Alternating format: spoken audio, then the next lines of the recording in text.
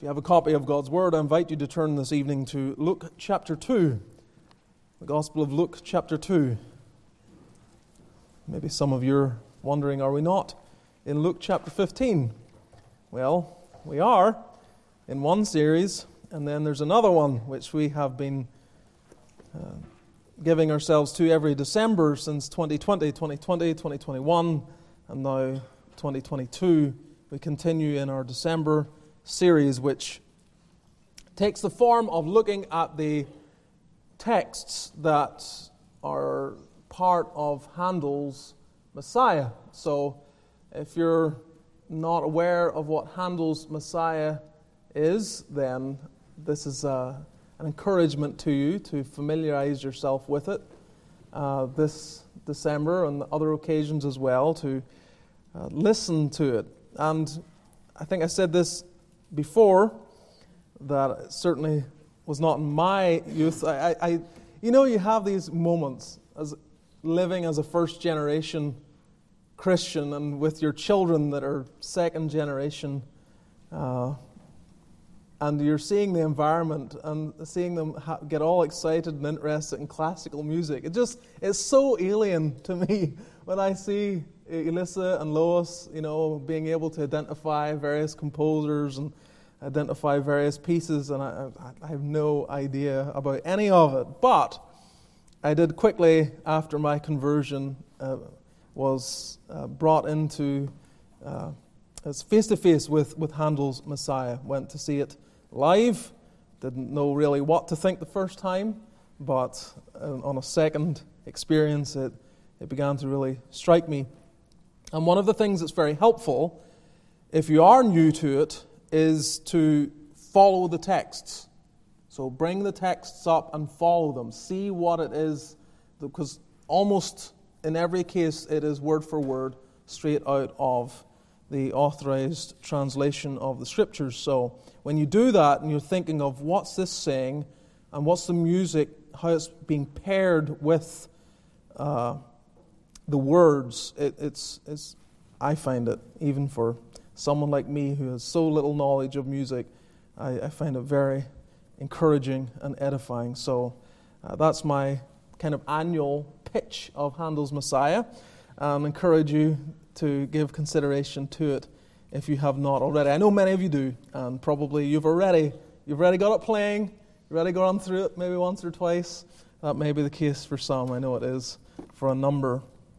Well, what we have been doing is going through the verses that are addressed. I'm not here to preach Handel. I'm here to look at the text that he uses.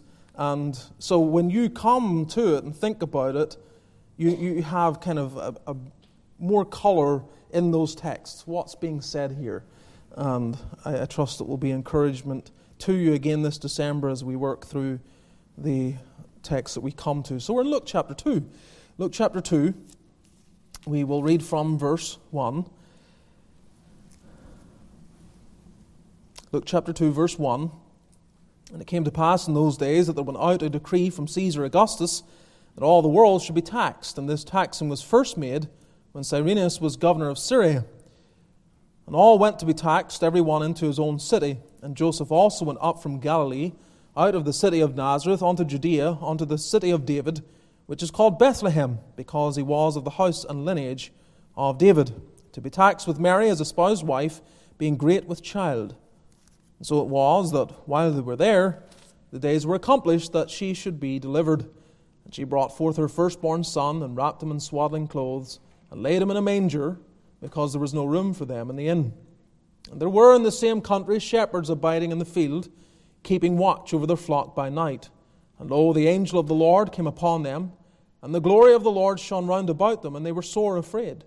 And the angel said unto them, Fear not, for behold, I bring you good tidings of great joy, which shall be to all people.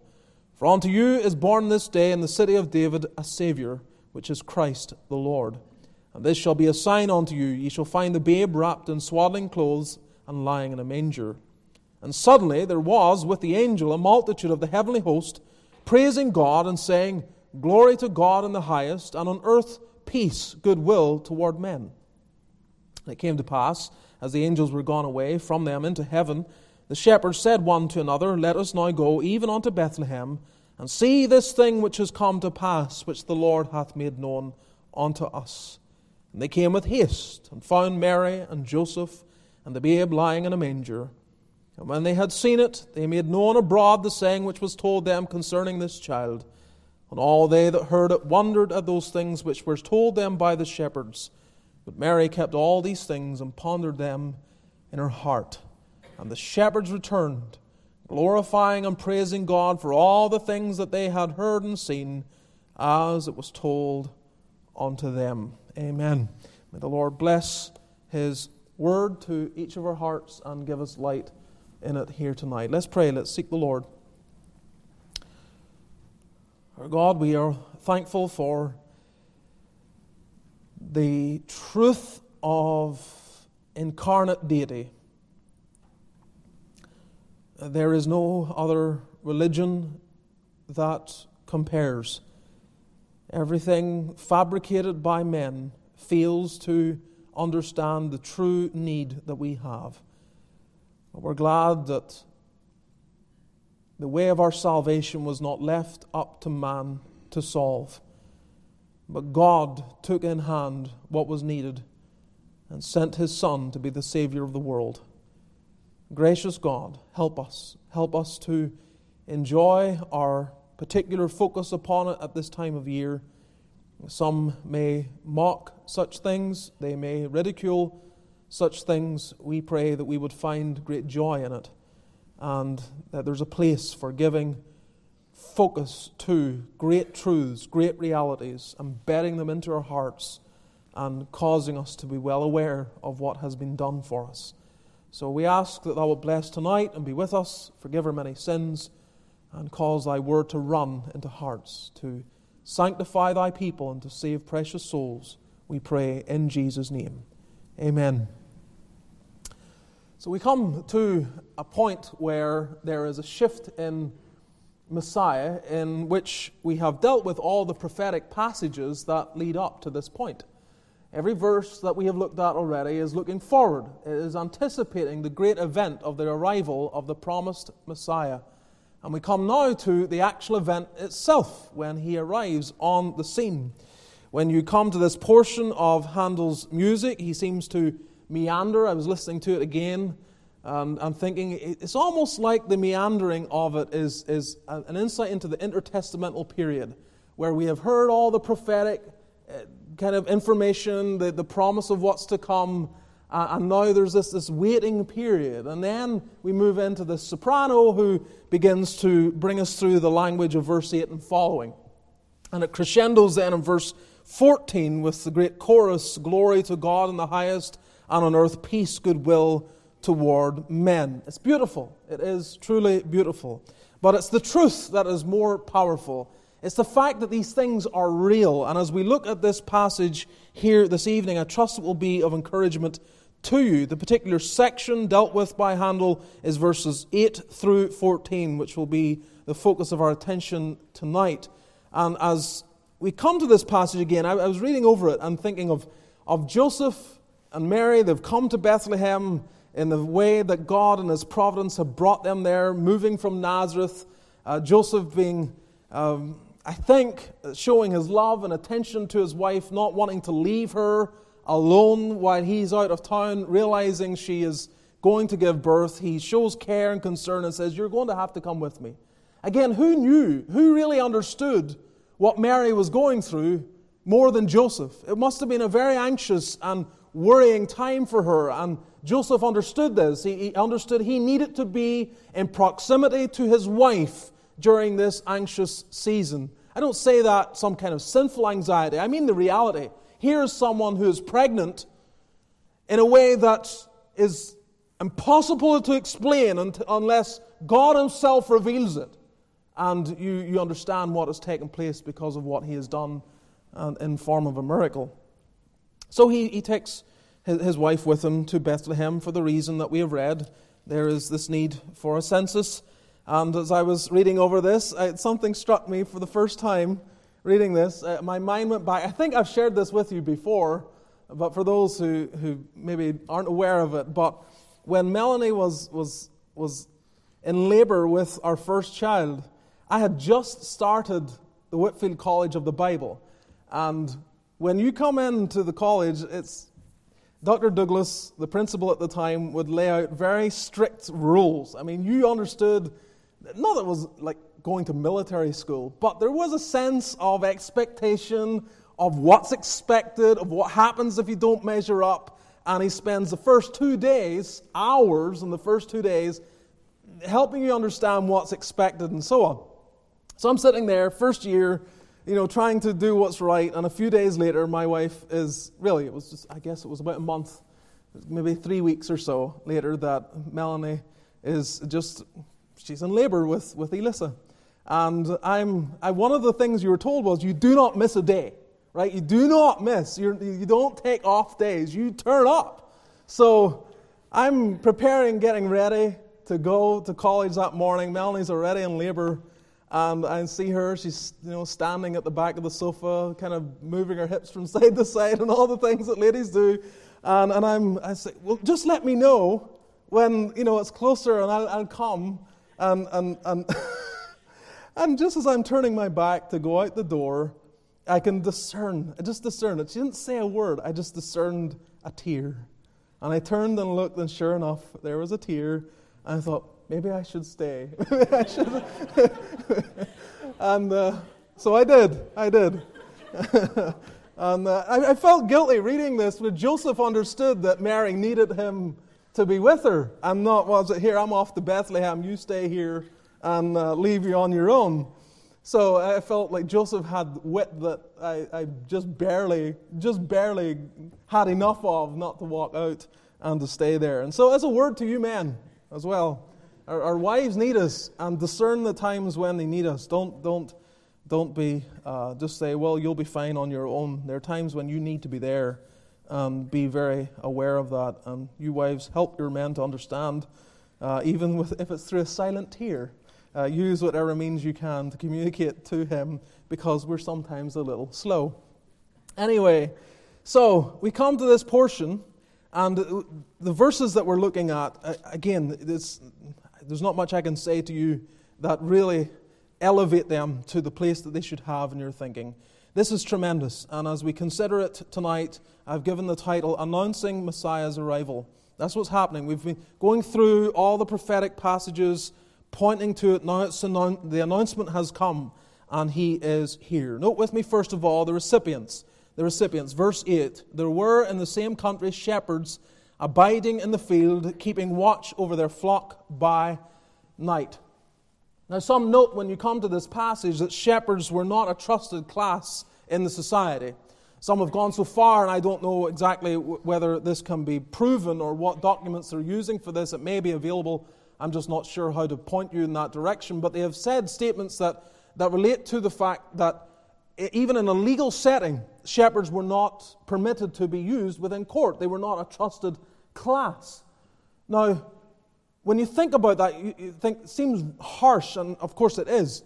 But in employment that takes men away from family, takes men away from the home, and is very male dominant, you will find that generally there will be a decline in the moral fabric of those men. Generally, that will be the case. So you think in the modern context, oil rigs and so on. Men who go and work in those environments, often they become worse unless they have very strong understanding of morals, ethics, and a value system that is rock solid. Then they will probably kind of morph into this deteriorating company. I remember even some years ago when we were going through the Pilgrims' arrival here, and Dr. Matsko shared with me one of his talks comparing Jamestown to the Pilgrims that went to Plymouth Rock. And part of the issue of what happened in Jamestown was because they were all males, and it was all economy driven. And because they were males and they weren't families, the death rate and the just very stark difference in terms of what happened there.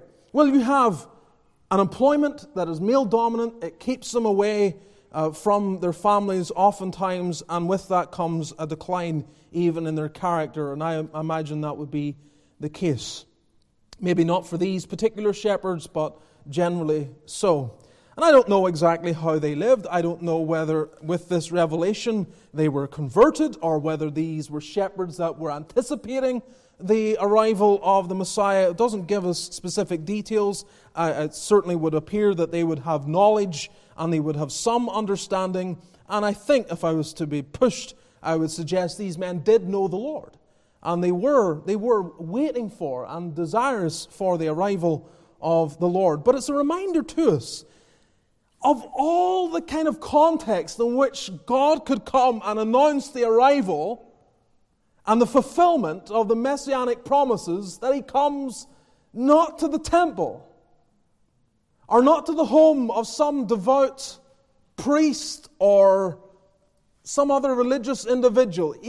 He comes into an obscure place in the wilderness where there are a few shepherds and reveals to them this glorious news. And you can't miss what has been communicated there.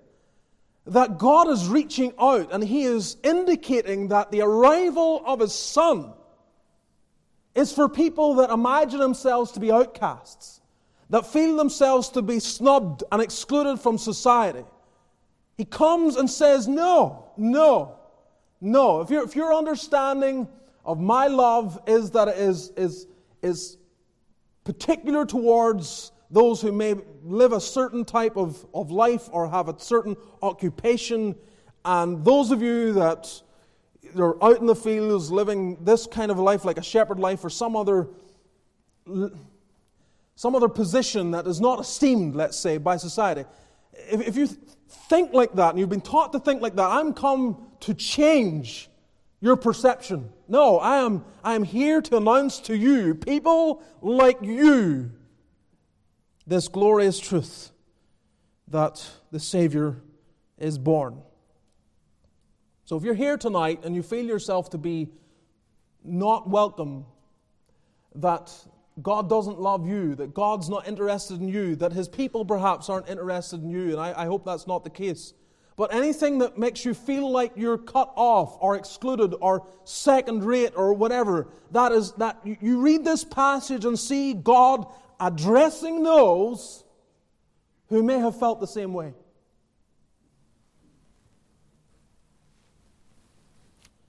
The entire ministry of our Lord is going to be most impactful among those that are like these shepherds. And so right from the beginning, God comes to them. Shepherds abiding in the field, keeping watch over their flock by night, just going about their business. Isn't it wonderful how the Lord can step into a life when no one was looking for it or no one was expecting it? You're just going about your business. It's just another day, just another evening, and He comes, and forever your life is transformed. That is true, of course, in our salvation.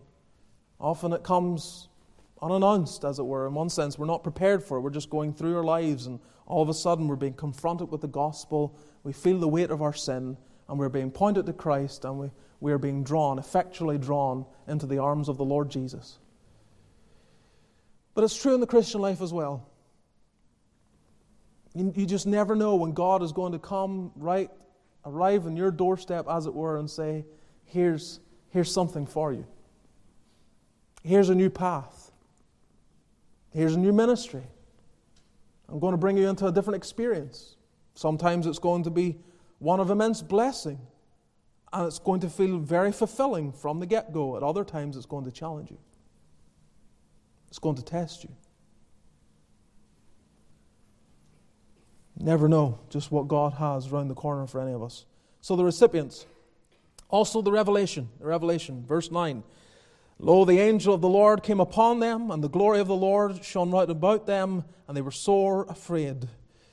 So you have this language of the angel of the Lord, a messenger of the Lord. And sometimes it explains, or it's used in the Bible to refer to the appearances of angels, and other times of the Lord Himself. And so you have the announcements of the births of Ishmael, Isaac, Samson, These are angels that appear to come and communicate the message from God. Other birth announcements seems to be the presence of God Himself right there. And so you have the same language here. God is dealing them with His people in a way that He had done before. He is coming to them with a vital message and revealing Himself. The angel of the Lord. This is something profound that is occurring just as we have scattered through the Old Testament. And what occurs? The glory of the Lord shone round about them. Now this is even more wonderful. The glory of the Lord is signifying the very presence of God. God is making manifest the fact that He is here. Now, why is that relevant? Why is that so important? Because anyone who knows their Scriptures is aware that the glory of the Lord departed in the past. That these are a people that have been waiting for the glory of God to come. Because according to the prophet Ezekiel, God had vacated the temple. He had left His people. Now, of course, among the remnant, He was there. Among the remnant, He abode and He blessed and He was with them the entire way, even through the exile and bringing them back into Jerusalem again. He was with them, but this manifestation of God's glory was not there in the same way. You read about it in Ezekiel chapter 8 and 9. You can see it. It's a horrifying scene, really, when you think of what Ezekiel's being shown and all the idolatry and all the apostasy that's going on. And you begin to see the glory is vacating, it's leaving, it's ascending, it's disappearing, it's going away from the people. But with these shepherds, again, not in the temple, you'd expect it's going to come, and we have texts that talk about He comes to His temple, suddenly He comes to His temple. But here, in the announcement, you have this strange and very unpredictable experience where the glory of God descends in the wilderness at night to a people that you would never imagine this would occur to or happen to. You read through the Old Testament, Exodus 16:10, 24, 16 and 17, 29, 43, 40, 44 to 35, Leviticus 9, Numbers 14, 16, 20, 1 Kings 8, and on it goes. I have all these references about the glory of the Lord, the presence of God. So the presence of God is there. And what is their response? What happens in this revelation? Lo, the angel of the Lord came upon them, and the glory of the Lord shone round about them. And they were sore afraid. They were extremely fearful. Now, I have said this before. I say it briefly again tonight. This is what happens when God really reveals Himself. It is not a celebration. You don't naturally sense, when God makes Himself known, it sobers men like little else. One thing, Christian, you need to live your life to be, quote-unquote, successful as a Christian is a consciousness of the presence of God. It is a consciousness of the presence of God that makes you stop before you say what you shouldn't say, do what you ought not to do. It's that sense God is right there. When you lose that, you start to say and do and think and give yourself to things that you would not if you had a real awareness that He is there. So, Christian, you should pray. You should pray, God, help me to have a consciousness of Your presence. Not just in the house of God, we pray it for our services, but through your life. A God consciousness. Now, when the Lord reveals Himself in a very profound fashion, as we have here, it brings fear. A deep sense of fear. And that is right. Again, there are other passages in the Scriptures that align with this experience. Even for Peter, whenever he sees the glory of Christ, when He told him that time to let down their nets for a draught, to cast on the other side of the ship, and Peter goes in obedience, and they pull in a draught of fishes that the net break, and he just falls down. Depart from me, for I am a sinful man, O Lord. And there's this sense of fear that grips his heart, appears from the passage. You have it with John, when in Revelation 1, when when the risen Christ in His glory appears before the Apostle John, it says he fell down as one dead. This is a profound thing. And I say, beloved, it is something to pray for. It's something to pray for, that God would make His presence known in this place. Make His presence known in your home. Make His presence known in your times of devotion, reading the Word and prayer with the family or on your own. That you meet with God and you know it. We need the Lord to reveal Himself to us. It is for Him. It is Him that we seek. It's Him that we need. The revelation. Thirdly, the report. Come to verse 10 through 12, you have this report. The angel said unto them, Fear not, for behold, I bring you good tidings of great joy, which shall be to all people. For unto you is born this day in the city of David a Saviour, which is Christ the Lord, and this shall be a sign unto you. You shall find the babe wrapped in swaddling clothes lying in a manger. So the general theme, we'll see the general theme of this report and the specific details of this report. What's the general theme? Well, verse 10 tells us the general theme. Fear not, right? That's first of all, just put that away, because not that it was a wrong response to what was happening, but in this occasion, they have no need to be fearful, because a message is coming of encouragement, of blessing, of favor, of mercy, of fulfillment. Fear not, for behold, look, see, I bring you good tidings of great joy, which shall be to all people. That's the general theme. The general theme of the report is this. It is good tidings. Good tidings. This is good. You don't need to be afraid, because it's good. What I'm bringing to you is happy. This is a happy occasion. This is why I think we feel it. We feel it. There's a certain aspect of particular joy with the Advent season. And I'm not getting into the arguments of those who are pro and against Advent and all that. That's maybe for another time. But there is, for those who embrace it, there is an elevated sense of joy. There is. And I feel for those that can, at least in some way, even if they feel that maybe there's excess to it, and certainly there can be excesses, or expressions that maybe aren't quite biblical, and that can happen. But I do feel for the person that just goes through December miserable about everyone else's enjoyment about the arrival of our Lord. I think, well, that cannot be the right response to it. Still be joyful. You should be almost envious. I wish I could be as joyful about something maybe you shouldn't be joyful about. But anyway, like just entering into the joy. If you have a real sense of the truth hasn't changed, put it this way, Christ has come. And you have all people that are entering into the joy of it. And why shouldn't you be joyful about it as well? There is a real joy. And this is communicated. That's what's wonderful about the opening chapters of Luke. It's just joy, isn't it? It's just joy. It's a constant joy. Everyone's just elated. This is great.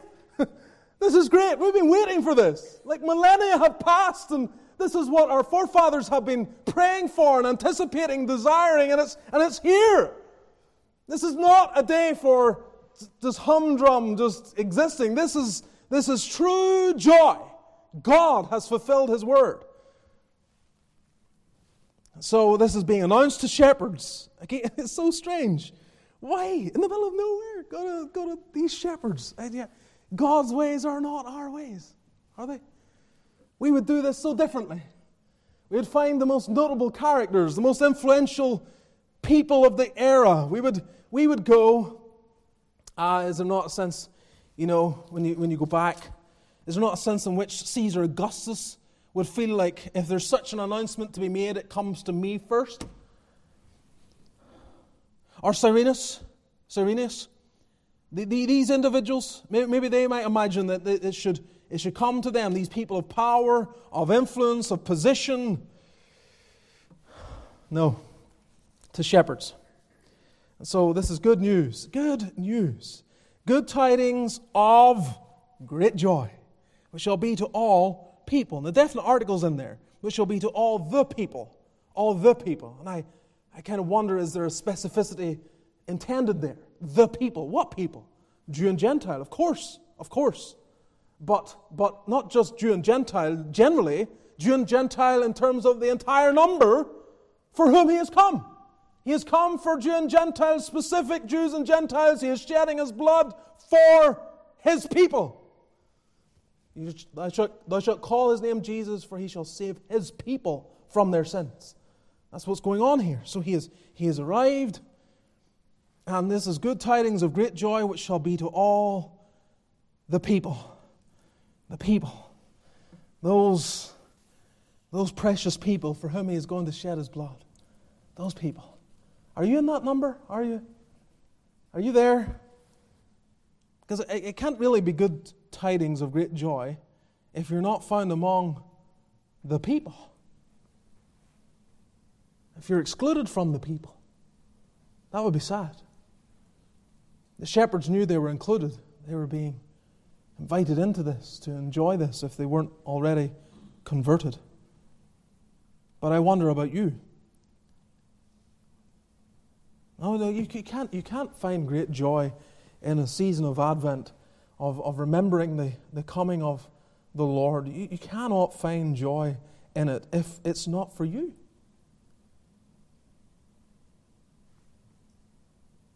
That you're sitting here tonight and you don't know whether it's for you.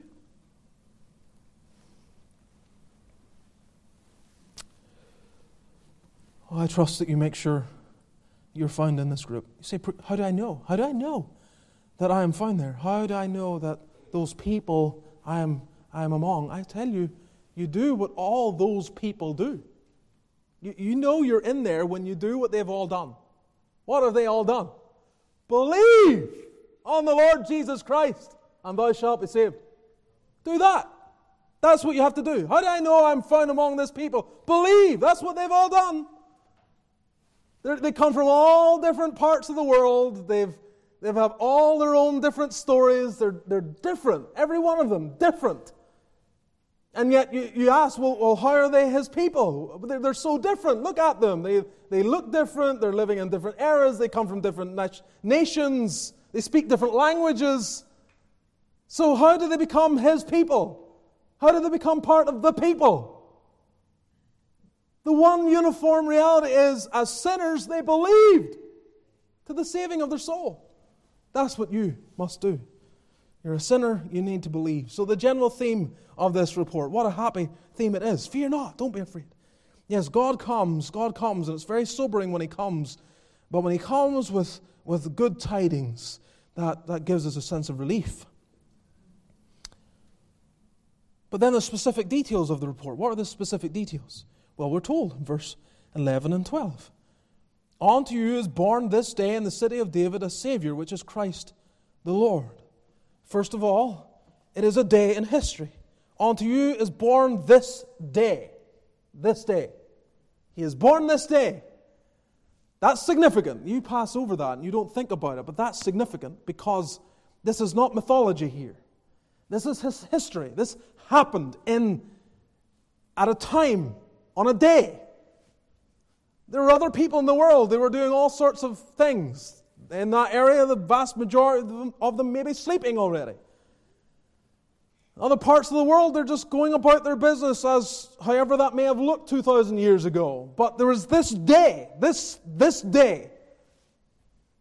And when Paul writes about it in Galatians chapter 4, he speaks, when the fullness of the time was come, God sent forth His Son, made of a woman, made under the law, to redeem them that are under the law, that we might receive the adoption of sons. And the fullness of the time has come, in a specific moment, foreordained in the plan of God, this day. That's important. Don't pass over that. God invades time. He who dwells in eternity comes into time. It's stunning. I don't know how we're going to traverse. That's one of the most mind-boggling things, isn't it? Us living in this linear existence where there's a beginning and an end. we're going to enter into an existence where it's unending. And what place does time have? How do we think in terms of... you just can't get your head around that. But it's the reverse. When you're eternally existent and you take a body and come into time and then you say, He was born this day. Oh, we know it's tied up in His humanity, but trying to think of that condescension.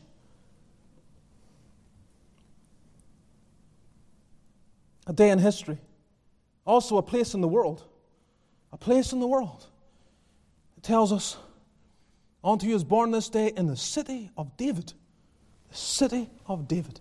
A place. Again, not a mythical place. Not made up. Not something you read about and, Lewis and Tolkien and Greek mythology or whatever. We're not talking about anything like that. I don't want to be too critical of some of that stuff, but I think there is an argument to be careful about mystical lands. I don't want to put my scruples upon you like it's the law. But I just think we need to be careful. Because the Lord deals with us in time and in places. Real places. And I think it's good for us just to remember that. He doesn't bring us into mythical places to tell us stories. He keeps it really rooted in reality. He comes into a real world. This world, your world. The world in which you live. And that's good. That's good. It's not legend. It's not legend. It's here. You can go there. You can go to that place. It's the place of Bethlehem. It's where Rachel was buried. Right? So the city of David. Rachel was buried there. That happened centuries ago. She was buried there. And Boaz was from there. And of course David, that's the city he's from. This is a real place where people lived. And now another person is coming into this place. And he is right there. Bethlehem. You know exactly where to go. They knew. They weren't wondering, where's Bethlehem? How do you get there? It's not by going through some closet and appearing out the other side in some new world. It's so many miles away in this direction from where we are. And you can go there. So, this is what we want. This is the kind of report we want. We don't want the Lord coming and saying, for unto you is born in some spiritual fashion in a place you can't go to a mythical Savior. You don't want that. That can't do anything for you. It cannot do anything for you. What you need, sinner, what you need is God to come to a place at a time and, of course, for a specific work, which brings us to a title for Messiah. A day in history, a place in the world, a title for the Messiah. For unto you is born this day in the city of David a Savior, which is Christ the Lord. A Savior, which is Christ the Lord. A Savior, Messiah, the Lord. It's great, isn't it? That's wonderful. Why is that wonderful?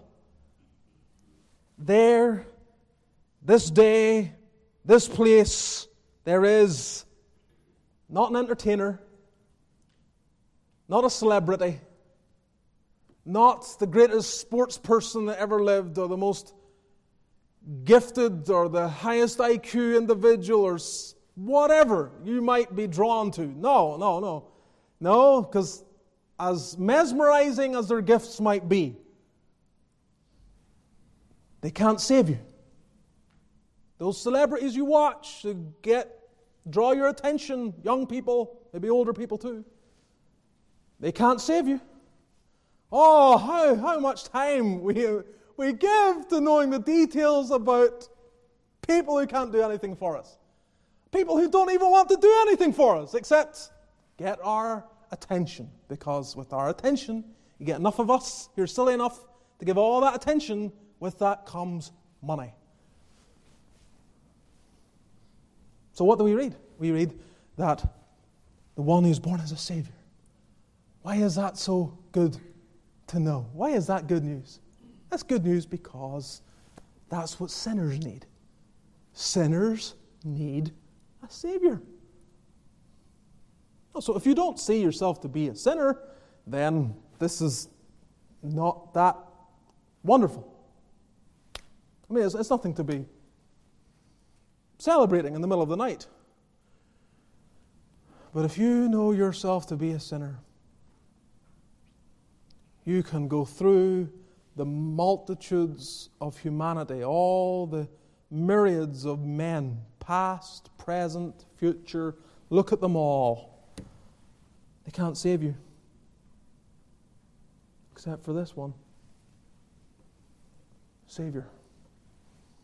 Oh, whenever some political figure arrives, when the polarizing of Western society, not just Western society, but obviously we're very aware of what's going on in our own place, our own geography, and the polarizing, the constant polarizing. What does it do? It creates this tension, and there is then this desire in the hearts of men. We need a Savior to break the tension, to overcome the strength of the other side, finally, in this tug of war. And you get drawn. You get drawn into the political drama, and you get drawn into ideas of God-like, deified status of politicians who will just be another name in the annals of history, and they never save the person. Not one person. Can't even save themselves. So you need to see the Savior. This is the one you need to see. This is the one who should get your attention. This is the one that you should wake up and rejoice in. He is a Savior, and He is Lord. Christ the Lord. Isn't that great? The Lord who came upon them and caused them fear is the Lord who has come as Messiah to be a Savior. Fourthly, the refrain. We've seen the recipients, the revelation, the report. Now we have the refrain. Suddenly, you can see verse 12, I'll not really say much there. This shall be a sign unto you. You shall find the babe wrapped in swaddling clothes, lying in a manger. That's, again, playing into the whole idea of this literal. You can see this. It's factual. This is evidence. There's a sign for you to help you understand this is actually taking place. My words will be proven true when you see this. But we come to the refrain. And suddenly there was with the angel a multitude of the heavenly host praising God and saying, Glory to God in the highest, and on earth peace, goodwill toward men. Who are the participants? We have its participants in verse 13. Suddenly there was with the angel a multitude of the heavenly host praising God. Suddenly. Like just boom out of nowhere. You think, well, they could have come with the angel of the Lord initially, but they didn't. They wait. They're somewhere else. And then, as he utters these words, as he communicates this report, the words are no sooner out of the mouth of the messenger that suddenly an army from heaven descends upon the scene. Why? I don't know if I can be dogmatic, but I get the sense that when such truth is communicated, sinless, rational creatures respond this way. They are drawn to praise the event and the one that is being spoken of. Suddenly, there was with the angel. You can't talk this way. You can't talk about, unto you is born this day in the city of David a Savior, which is Christ the Lord, and not have an invasion of participants from heaven who say, we're there to join in the significance of this event. We have to be there.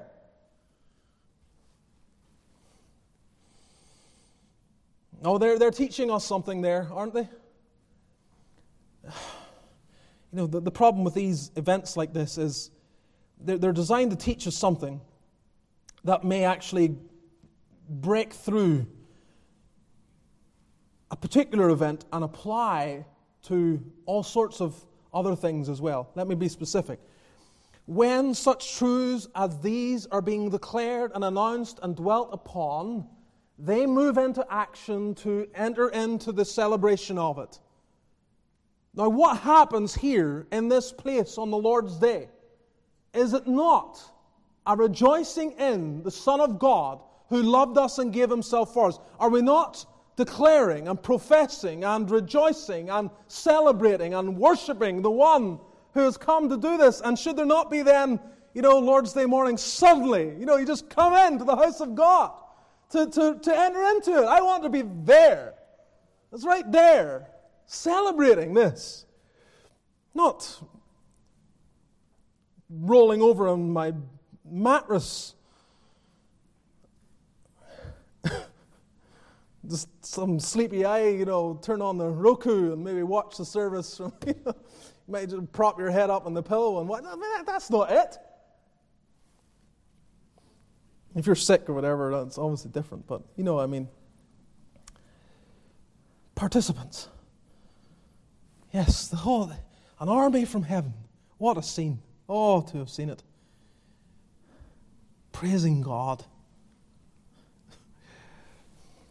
But not only its participants we have in this refrain, its particulars. Verse 14, glory to God in the highest, and on earth peace, goodwill toward men. Two particulars here that I want to dwell on just for a moment. The coming of Christ is the highest glory of God. And the coming of Christ is the greatest peace to men. These two things are come together. They're married, in which you have the glory to God in the highest, and on earth peace, goodwill toward men. You have to see the connection here. You have to be able to see. I don't know if I dealt with this when I was going through it so long ago. I can't remember. And I did a completely different outline for this message from whatever I dealt with the last time ever I looked at this passage. But you have to see the connection. Glory to God in the highest, and on earth peace, goodwill toward men. What are men craving? What do we crave? We crave peace. Peace. Just give me peace. The tension, the fighting, the unrest, the argumentation, the squabbling, the animosity, in our homes, in our families, in our communities, in the world. We all know this, Those pageants, those poor girls, they always come out, we want world peace, It's like, there's something in us, we want that. We want peace. And we want it not just abroad, generally, we want it in our own lives. Peace. Is that not really what is one of the major issues with our young people today? I say our young people. I don't know to what degree it may be relevant here, but it's certainly true generally, broadly out there. Very disturbed young people. And they have no peace. They don't have peace.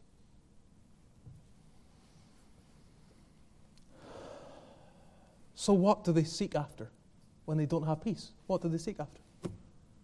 They seek after peace, don't they? If you don't have it, you go after it, don't you? I don't have peace. So in some way you pursue peace. And you think by this you'll get peace. You try to figure out in your confused head, this is peace. But the pursuit, the goal is peace. So maybe it's money, maybe it's love and relationships, maybe it's fame and fortune, maybe it's success and education or business or whatever. But the different ways we're wired, we're pursuing peace. Let me let you in on the way to peace. Follow me here. you need to see this. The way to peace is not to prioritize peace in and of itself as the objective of your life. That's the wrong way to go about it. The way to obtain peace is to give glory to God, is to make the end of your life His glory. To realize that this is the chief end of man, to glorify God. That this is why we're made, Revelation 4:11. That all creatures, everything in this world is for the end, the purpose of bringing glory to God. And they're telling you here something. This is the focus. This with the arrival of Christ, glory to God in the highest. This is the most elevated, God-glorifying event in all of human history. And you're meant to enter into that.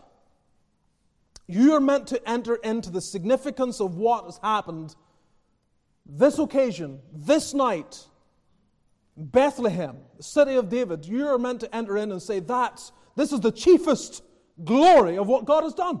He sent His Son. He took on flesh. He suffered in my place. He bled and died at the cross. He rose again from the grave. He has taken my humanity, joined to His deity forever, so that there is the God-man at the right hand of the Father, living to make intercession for us, who sympathizes with me, who understands the sorrows of humanity and prays over the burdens of His people. This is the greatest thing that ever God did. This is what to live for. You need to understand that. You need to get up in the morning and say, do I want peace in my life? This is the goal. How can I enter into the greatest act God ever did to display His glory? How can I share it? How can I enjoy it? How can I make much of it? How can I celebrate it? It's finding out ways to enter into this great act that brings glory to God. Glory to God in the highest. When you live with that as your number one goal, set aside all your fears, set aside your preferences, set aside your ambitions, set aside your comforts and all your plans and all of it. Just set it aside for a moment and recalibrate the reason why you're here. If you make this central,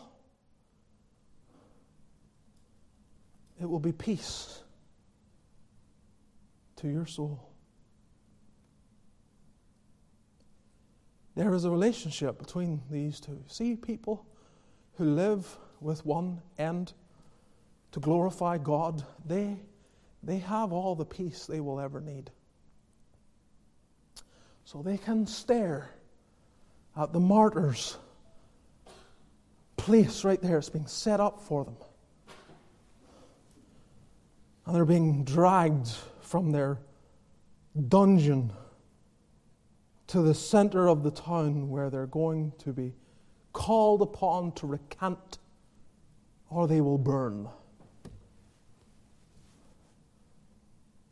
And they have peace. Indescribable peace. The two Margarets, as they wait for the tide to come in, those monstrous men tying them to stakes as the tide comes in, expecting them to renounce their faith as the water comes up over their shoulders and up their necks and to their mouths, and surely they'll recant. No, we will not. You're going to drown us right here. And they did. Drowned right there. With peace. Peace. Why? Glory to God in the highest. If this is how I glorify Him, if this is how I enter into what He has done, this is the greatest way that I can bring glory to His name. This is what I was made for. This is why I exist. Peace. Young people, you need to get a hold of this. You really do. Because the disturbances of your mind and heart, they're very real. I don't minimize them. And your head is being turned by a world that doesn't care about your peace. And even when it does care, it doesn't know how to give it to you. But your God does. Your God does. And He says, enter into this. Glory to God in the highest. Let that be your chief aim. How can I, with this 17-year-old frame of mine, with all the world before me and all my hopes and dreams, how can I most glorify God and have peace? Well, Joseph, glad you asked. I'm going to make you a slave. I'm going to send you to Egypt. You're going to spend 13 years working for Potiphar within his home and then down in a dungeon there for a while too. And that's how you're going to glorify me, and you're not going to understand it. You're not going to understand it because you have all these dreams, a word from God that indicates your glory, your own ascent over your parents and over your siblings. And the Word of God will try you, as it tells us in the Psalm 106, I think it is. And you're going to struggle to understand it. But don't lose heart, Joseph. 17-year-old Joseph. 20-year-old Joseph. Cut off from family and friends. But why am I here? To glorify God. And so he has peace. Peace enables him to be the best slave that Potiphar has. To be the best prisoner in the prison. And finally, to be brought before the king of Egypt himself, probably the most powerful man on the planet, who sees, can we find such a man as this? You've never seen a character like this before. All the wise men of Egypt don't stack up. Why? Because Joseph lived by a different set of values. And that was marked upon his life. The king of Egypt could see it. Pharaoh knew it. There's a mark on this man's life. He is unlike anyone I have ever met.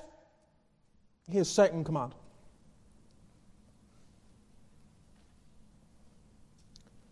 You don't know what God will do with you if you make your chief goal glorifying Him.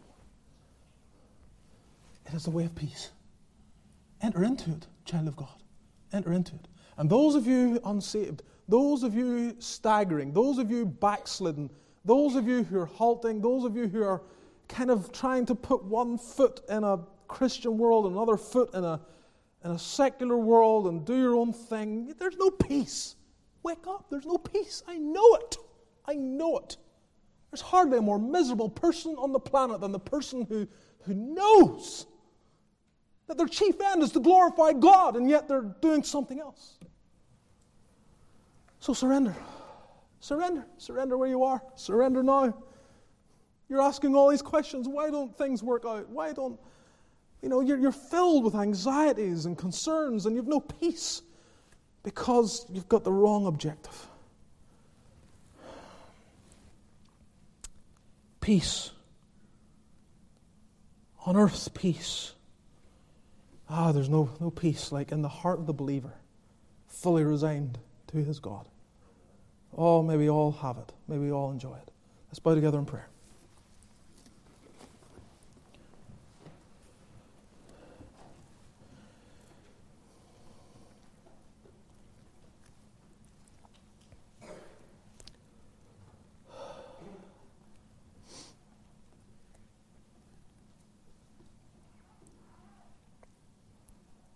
Let me be focused to the youth and young adults of our congregation.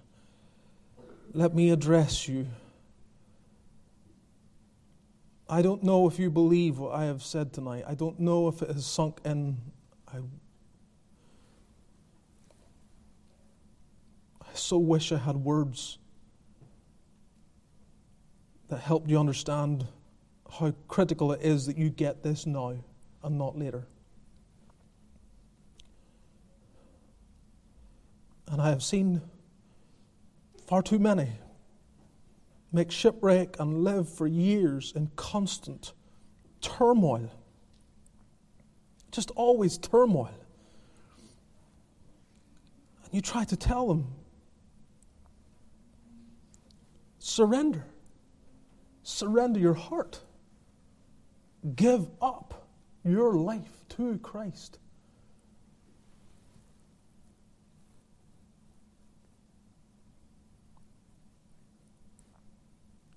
If I can be of any help to you, please let me know. Lord, help us all to live, to glorify Thee. Even when we eat and drink, this is to glorify God. To do it in a way that glorifies God. The most mundane things, let's do it for Thy glory. Help us with this, we pray. For those that are new and young and struggling, help them. Give them unusual clarity of mind, comprehension of Your will for their lives, and a desire to say with the hymn writer, King of my life, I crown Thee now. Thine shall the glory be. Work in the heart of the backslidden. Snap those chains. Cut those ropes that pull them into a world that is without mercy.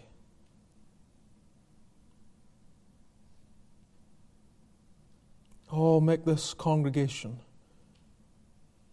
let it be filled with